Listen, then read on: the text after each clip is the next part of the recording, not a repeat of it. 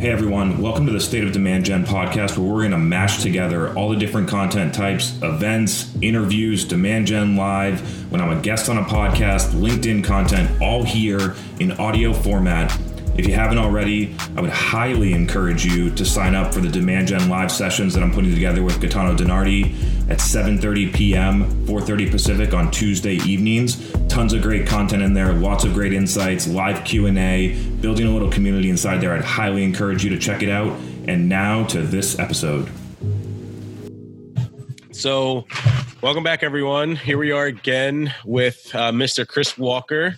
Kevin and I, we had some conversations, right before this call. We were chatting a little bit about, some of the different things we've been seeing, and kind of just want to keep the conversation going here now. Yeah, excited to be back. Cool. So Chris, I know, we were super excited the first time we spoke. This is our first straight back-to-back episode recording, which is pretty cool.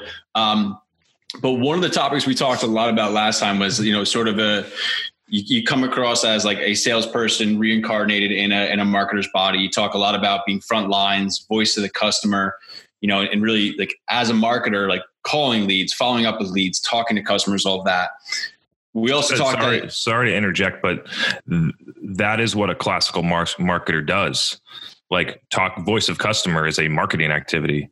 It's just an upstream marketing activity, and so I think that a lot of people have pushed. If you look at a classical marketing model, product, place, price, promotion. However, and you see in a lot of tech right now, marketers are only focused on promotion, and when you don't focus on all the other elements, you actually you stunt the ability to execute well on the promotion side. And so I found that really interesting as I've entered this world, how few marketers go out and talk to customers in non-sales situations. They only listen to sales calls, if they even do that. Otherwise, they get feedback from only the sales team. And, going out and filming a podcast with 10 ICP customers as a marketer gives you all of the insights that you need to then go and create content that actually matters to them. So it's interesting because I think sometimes people look at voice of the customer from a customer experience perspective, or, something on the post-sales side of the business.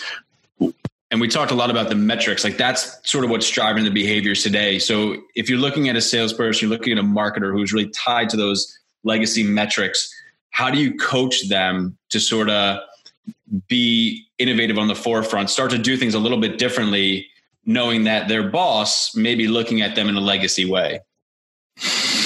Or would you tell them to get the hell out of there and find a new boss? I mean, I've always found, and I've skated around this question for years now, with, hey, you could try and send them this piece of content, or you could try and talk to them about this, or you could ask them to run an experiment. But when it really comes down to it, as a marketer, you need to go and find someone to work for that knows what the fuck they're doing today.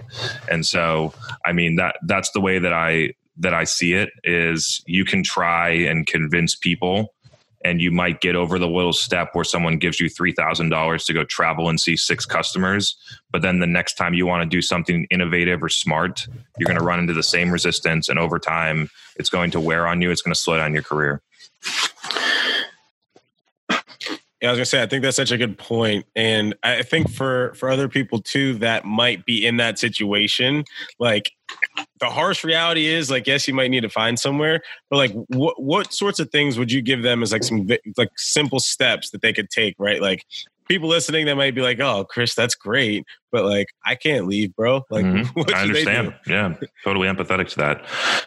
An easy one, if you don't have budget to travel, is I think one of the most interesting ones that I did as a marketer was I call it loss analysis. So after a deal closes in a CRM, within the next 10 days, I would call the main point of contact on that deal, and I would say, hey, I'm the director of customer happiness here at blah, blah, blah, blah, blah company. And all I want to do is just, talk to you for 5 minutes and understand your perspective so that we can do better next time. And I would ask them questions. So how did it work with the sales rep? How did that happen? It's in here, it says you chose a competitor. What did you learn? And sometimes you'll hear things that are interesting. Like one time I heard, your sales rep worked on this deal for 12 months and we're in a contract for the next 5 years with your competitor. Like they were completely wasting their time.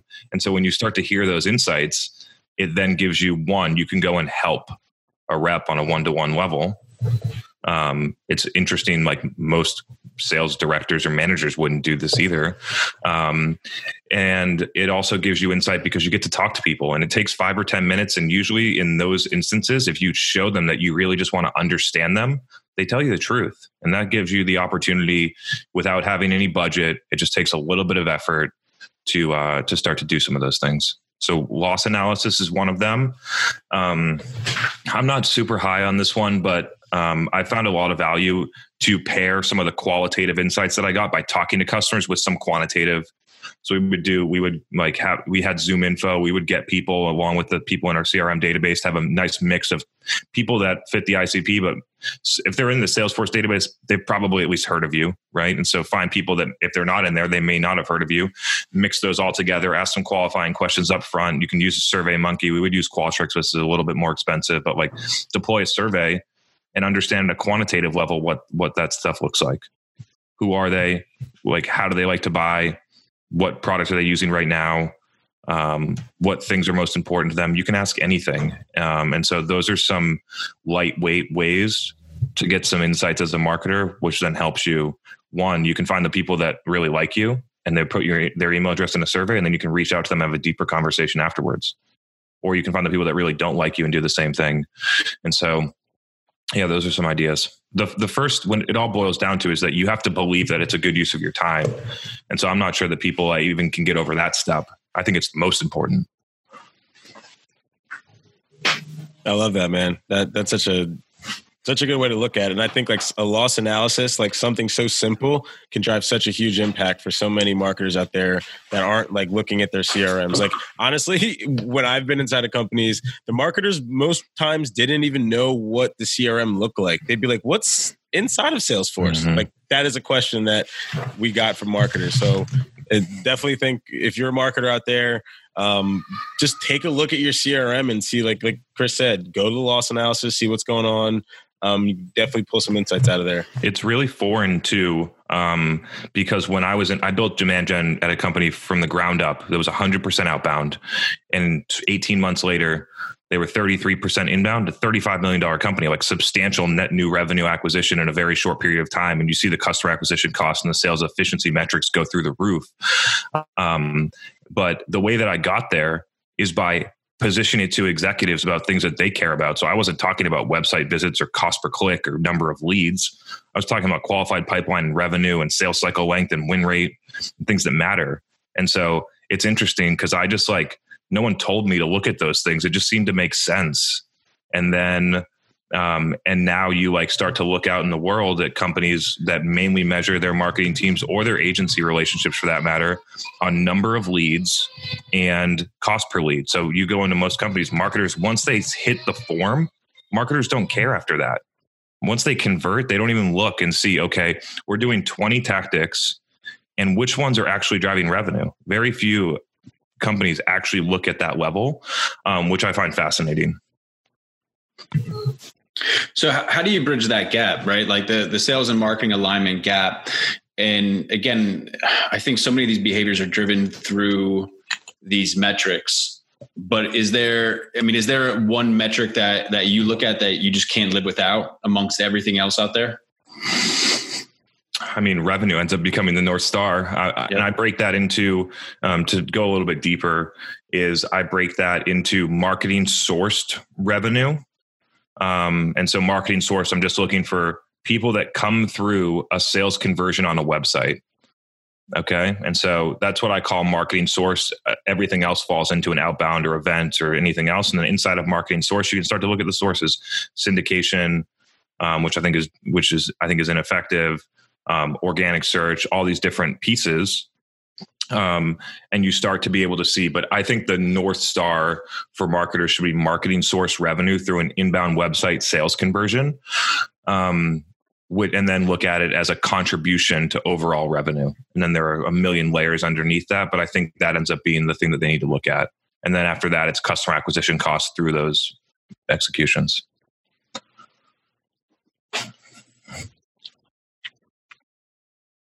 Yeah, I'll just one thing to add on that too. Like if you're thinking about the kind of like marketers sourcing their revenue, like at the beginning of this, you kind of mentioned a little bit about how the brands kind of aren't like these tech brands. If they're not understanding that like brand is first and they're trying to focus on revenue, like a lot of their marketing tactics and operations are just already flawed. So they're just continuing to put money and effort into a story that's not being properly told.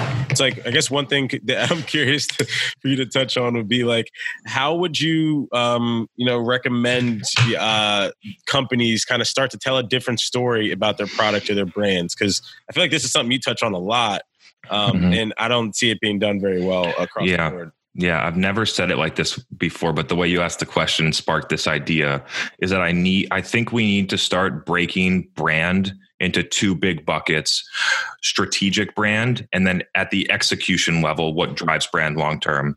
And so if we look at that into the two different buckets, strategic brand, colors, messaging, logo, those things matter a lot. If you move into execution and your messaging doesn't match what the buyer needs and your positioning doesn't match relative to competitors, your execution is not going to work as well.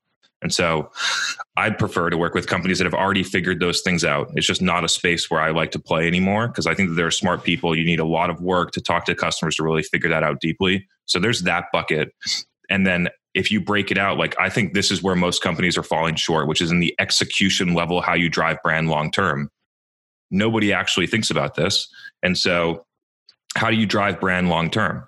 I call it brand marketing. Most people think that brand marketing falls into the strategic bucket that I just talked about, but brand marketing is driving value long term for whoever you're trying to reach, which creates awareness about what you do with no direct immediate ROI expectations, knowing that through the awareness created by providing value, you will create future sales opportunities in the future. And it will augment your outbound sales efforts and make them more efficient. Wait, let's talk a little bit more about that for a couple of reasons. One, because essentially, and this is something that came up the other day, I was talking with someone about the Infinite Game from Simon Sinek, right? And it's interesting, right? Because all these salespeople and marketers are in a company for a specific period of time, and they don't know when their call might be made to go somewhere else and take their talents elsewhere, or they don't know when it's not going to be a good fit. But like what you're saying is essentially people are going to be coming in and out of this company, but the whole strategy is geared towards the long term of building awareness and providing value to a specific person. And it's interesting because like I'm like, wait, so to simplify all that for everybody, if you're thinking about the way that someone like Juicy Juice markets, like they market to their children and the kids, and then they market to the parents. So long term, they hit you when you're a kid, and they might even hit you when you're a parent. So that way, over the span of 30 years, they might come back and potentially buy from you because they like what you did.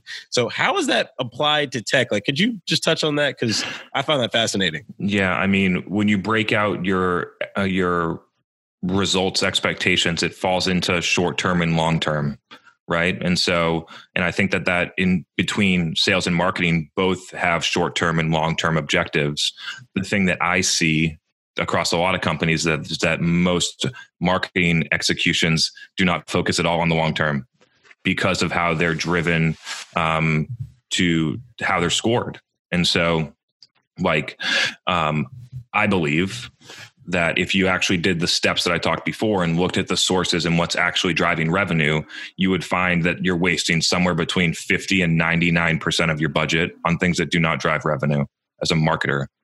And then you would be able to also identify whatever is working and keep doing whatever is working and try and max those channels out, and then take the rest that's left over, which will be substantial, and focus on the long term.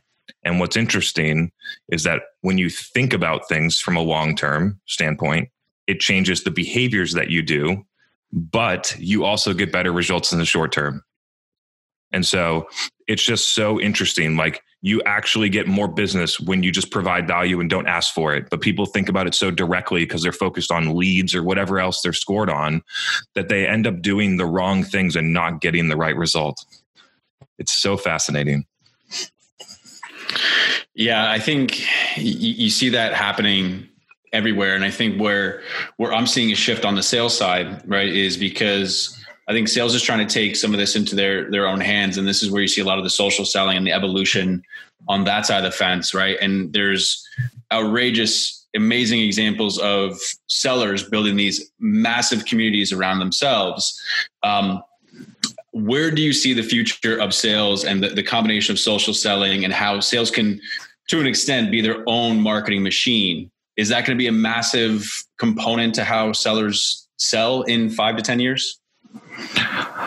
I've been talking about this for probably 5 years now, that I do believe that the ultimate path where people want to get to is a full funnel account executive model where the account executives are doing a lot of content marketing and creating somewhere between 25 and 50% of their own pipeline. And the other 50% is coming through high value, high quality deals through marketing demand gen done well. And when you do that, since the leads are high quality, you don't need an SDR triage layer. And therefore those can go right to AEs, create a better buying experience and be more efficient from a customer acquisition cost standpoint. And so that's what I think people should try and end up at, right? Like I commented on Josh Bronstein this morning.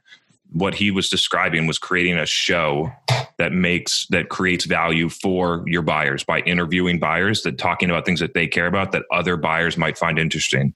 That is called content marketing. And it's by far the most effective form of business development today when executed properly. So why isn't every rep trying to figure out how to do that and create value and build their own pipeline? Because I think we talked about it on the last show, it's clear that from when I talk with AEs across a lot of different businesses, that the opportunities that they source, they think are better. They close at a higher rate. They close faster. And so why aren't they trying to create more? And so the challenge for a lot of companies is how do we get from where we are today, which is so far away from the picture that I just painted, to there? It's a long journey. Most companies do not want to take it because it's hard and it's different than what they're doing today. And they would need to rip and replace the current infrastructure they've built in order to do it. I think you're going to see the role of a salesperson evolve greatly over the next couple of years. And I think you're going to see, just like anything, it's evolution. You're either going to adapt and you're going to thrive, or unfortunately, your skill set is going to become diminished and you're no longer going to be able to perform at a high level, right? Like this is just a natural evolution. I think that's happening within our profession because there's so many more opportunities and channels and ways for you to build community and to build your own pipeline. Is there anyone that you see out there today from a seller's perspective that's out there that's doing it at a high level that people could look at and be like, okay, cool, that's someone I could try to study, potentially not mimic, but study as like a proof point or a proof case? Yeah. And by the way, I think it's fine to look at someone who's doing it really well and figure out how to apply it to what you want to accomplish, right? Mm-hmm. Like that's fine. Like people looked at Michael Jordan about how he shot and dribbled and copied it and became better basketball players. That's fine. Right. And so like, to break this down a little bit deeper so we actually create value is that the people that are doing it well right now happen to only the ones that I've seen are either salespeople selling to salespeople or marketers selling to marketers. I fall into that bucket right now. I didn't always. And so when I was a marketer trying to sell to neonatologists who take care of premature babies in an ICU setting, like it was a lot more difficult for me to figure out how to create content. And if you look back like 5 years ago when I was creating that with neonatologists and experts and interviewing them, the quality of the content has gotten better in the past 5 years as I've been doing it. However, the thesis on that still exists. And so I would like to start to see, and I think it becomes most interesting for people when they're salespeople and they're not selling to a salesperson. And that's where it gets challenging because salespeople can easily reach out to 5 other salespeople and create content. And you see plenty of people out there that are doing it that way. I think you start to see some serious benefits when you go into a very large Fortune 500 company, for instance, and you're a sales rep there and you become the top rep in 6 months by doing things a completely different way. Yeah, that's a good point. I think like one curiosity that I have, and this is kind of a little bit about what we touched on earlier, Kev, and you were talking about this sense of a utility player.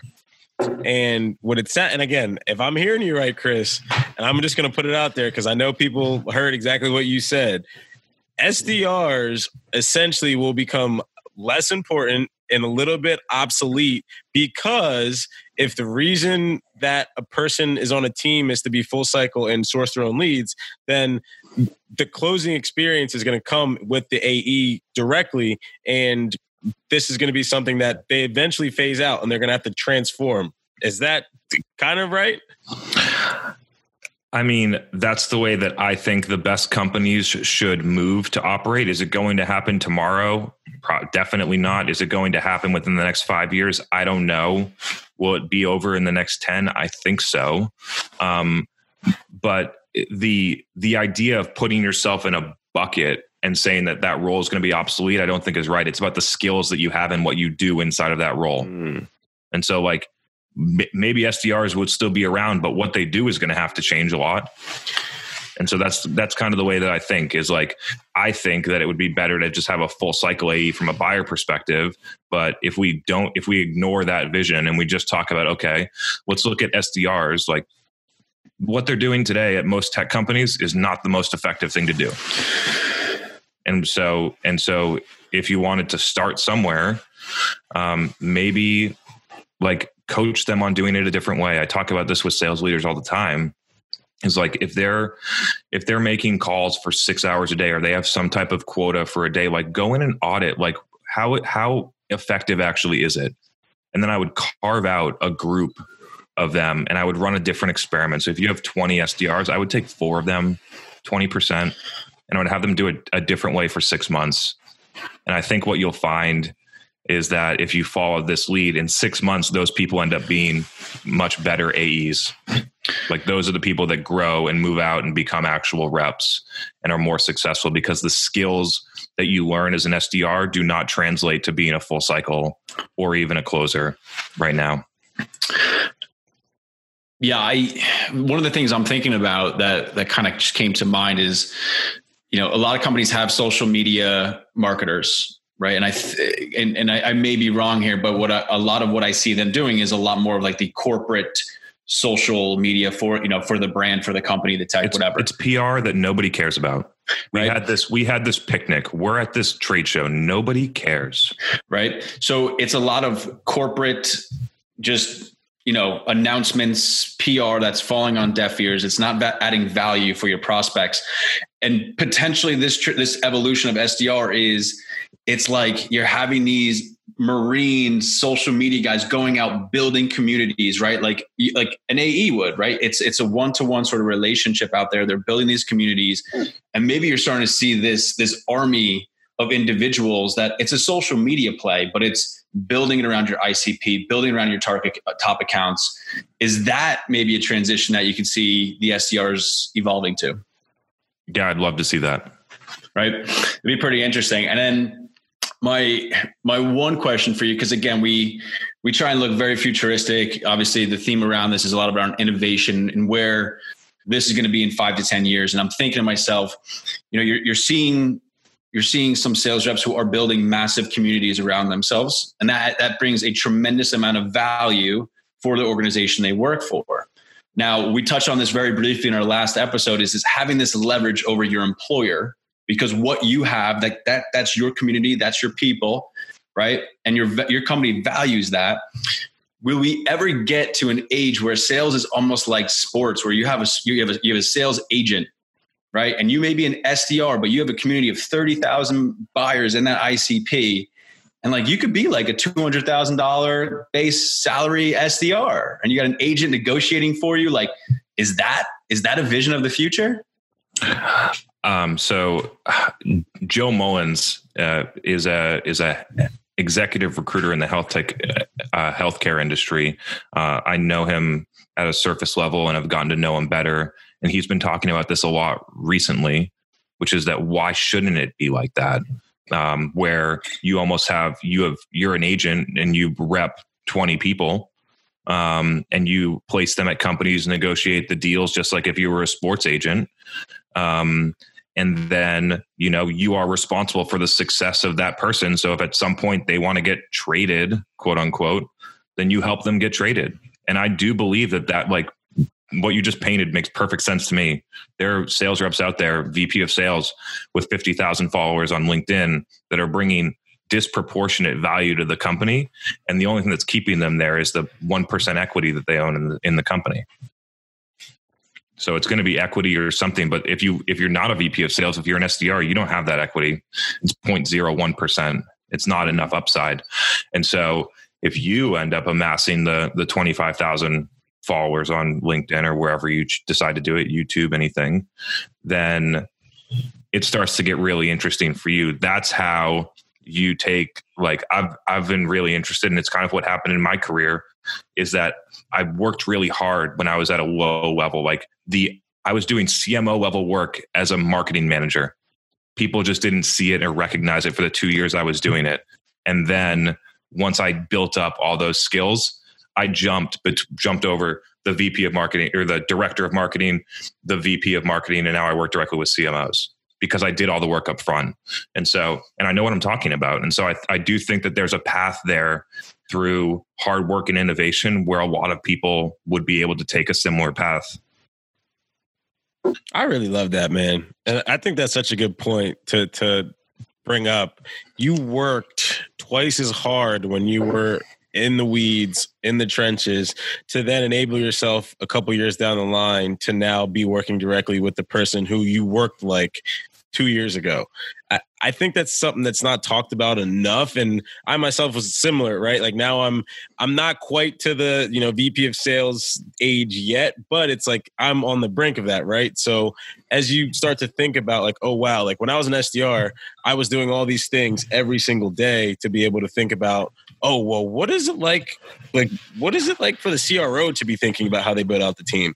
And like, what sorts of things are they looking at that I'm not seeing that's different than just writing emails and sending cadences? So I think that's a really good point for anybody out there that's like looking to grow and kind of take themselves to the next level, especially right now. Yeah. I made a post probably like last September. It was early when in my LinkedIn following wasn't really that I hadn't amassed a lot of followers, and it went nuts. And the first line of it was always be thinking like you're the CEO. And I've spent a majority of my career, whether I was an entry level person all the way up to my last role, thinking like the CEO, not just looking at the how many leads I got for someone, looking at the customer acquisition cost, looking at the sales cycle length, looking at the cost of goods sold and the margin that we're going to make on it, looking at how much runway we have and how we're going to need to grow to raise money. Like those are the thoughts that I was doing when I was at a low level that then enabled me, because I was in the work. I still am. I work harder than I did then. And that propelled me to go and then have those conversations at a really high executive level without necessarily having on a resume, the title to do so, because I was just there doing the work. And another kind of insight is that for people, I spent almost my entire career working at companies less than 300 employees. And you learn, and the most recent one with 19 employees. And so like you learn so much more, you get exposed to so much more in small companies. If you harness the opportunity and take it. Yeah, I think it's interesting because in a similar case, I've always worked in, startup, small companies. You wear a million hats, you get exposed. I came up very much in a traditional sales background, but then sales ops I was thrown into because no one else could do it. And I just naturally sort of think this way. So it allowed me to get a much more of a diverse experience, right? Working with different teams, different, exposure to different things. And then to your point, there's definitely been times in my job where it was like, I'm not the CRO, I'm not even the VP of sales yet. And they're like, you're doing like the CRO's job. And at first, like it felt good. And then after a while, it was like, well, it kind of had like frustration towards it, right? So I'm like, well, I'm not getting paid like that. I don't have that title.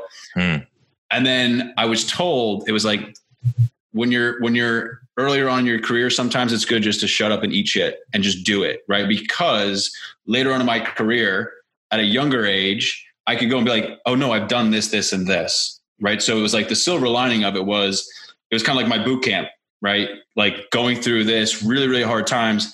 Yeah, you didn't get the title, you didn't get the pay, but the payoff was going to come. It was playing the long game. That resonates so much with me. I spent the last 12 months of working at one company making $85,000 when I should be making 180. Like I was doing an executive level role and I had the marketing manager title and they weren't giving me a promotion. But that year that I was there built everything from where I am now. And so that really does, that does resonate. I think it makes a lot of sense. I think when I was in it, it was super hard. It was super frustrating. When I look back, is it one of the best decisions I ever made? Yes, I do. Yeah, 100%. And it's tough because I think a lot of people, they want the promotion. Titles seem super important nowadays to people. People are impatient and I get all of that. I was driving like the amount of revenue as the 6 top reps at this company. And I was making I was watching reps pull in $250,000 a year when I was making 85 and I was driving business 6 times as much as them. Yeah. And obviously they were a part of the deals. I was innovating and I was a component of that system. But it was frustrating. So how'd you deal with that? Cause I think there's, you and I share a very similar experience in that, but I'm sure there's plenty of people out there going through the same thing. How did you did you have like the long game? Did you see it? Just having a vision and being patient and knowing that I didn't think that I was going to work in a company like that for that much longer. Like knowing that at some level in my early 30s, I planned on creating a company anyway. And so having the skills and having meaningful results at several companies that I could then talk about, one, because it was important and one company IPO'd and I think I helped in that and different things like that. The second one is because I spent so much time in the work that I started to see patterns. Like now when I go and look at a company and I see X, Y, and Z, I know why. Most people don't. And so, yeah. I think too, like when you're looking at whether you're a marketer, whether you're sales, again, it's all little by little, it's getting more and more blended together, but you have to show your value. You have to show how you move the needle. And the way that you approach things, it's not a CPL, it's not a number of marketing qualified leads, it's revenue, it's true impact, right? I think more than anything as a marketer, if you're able to show true impact, right? It's going to be maybe more difficult to hit a revenue goal as a marketer than an MQL goal for sure. It's a little bit less out of your control. But if you took on that approach, I guarantee you took on that approach for 6 months, you're going to start to find ways to actually impact it. And then the way it sets up your career, right? Your next interview, you're like, hey, I drove $6 million in sales last quarter. Mm-hmm. Like what other marketers are telling you they're doing that? And it probably sets you apart. Yeah, I'm sure you saw that. When I'm interviewing marketers, the one thing that's really stands out is what metrics would you score the success of this role on? And you can quickly find whether or not you want to hire someone. And so like the idea about how you get from MQLs to revenue is the challenge, because when you change your metric, most marketers end up doing sales activities. And so if you move out of the MQLs into the revenue, the real thing that should happen is that you change the behavior of your marketing to be less focused on the conversion and more focused on bringing in people that are actually going to buy stuff. And so it goes against all of the metrics that tech companies score on, because what's going to happen is you're going to have way less leads, but they're going to convert at a much better rate. And when they convert at a much better rate, your sales cycles are shorter, your win rates are higher, your alignment with sales is better, all these different things, all created through this one metric that doesn't make sense.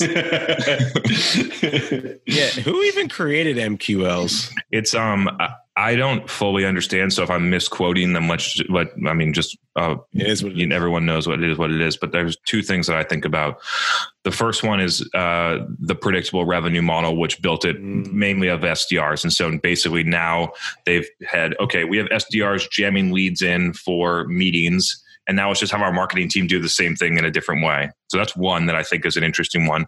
The second one is that there's like this iterations of the demand waterfall from SiriusDecisions, which is basically let's get as many leads as possible, triage them with SDRs, the ones that are teleprospecting is what they call it. And then the ones that get through go to AEs. And so those two frameworks, I do believe, have driven a lot of the behaviors that are happening right now. Yeah. And the one thing that you mentioned before is the customer experience, right? Like think of that, right? Like it's just this assembly line. You're getting passed off and passed off and passed off. Right. And that can't, not saying it doesn't work, because obviously there's a lot of companies out there. Yeah. You know, but there's, to what degree is the question I ask. Yeah. And I think, you know, I think probably the ones that are working are maybe a little bit more of the outlier than the rule. You know, like I think they're more the exception, because for a lot of companies, they can't make the math work. Once you get beyond a revenue value, or you're in a market for so long, like a lot of the companies that were doing those things got to 100 million in 2012. Like the world was different. Yeah, right. Exactly. That's a key insight there. So yeah. Oh, we are running up on 1 p.m. guys. So I'm just trying to be conscious of time, but then also like, man, I don't understand how this happens. Like, I feel like every time we ask a question or every time a thought pops up, it's just like, just more things go. But then it's not just about thoughts, but it's about the value and the intention behind, you know, what you both are saying that I find super interesting. And I think other people find valuable as well. So shout out to both of you for crushing. Yeah, this was awesome. Game. Yeah, this was really cool. I love this shit, man. So always fun to talk shop. Yeah, for sure. Yeah, I really enjoyed it. So maybe we won't do it next week, but I'm down. Just let me know.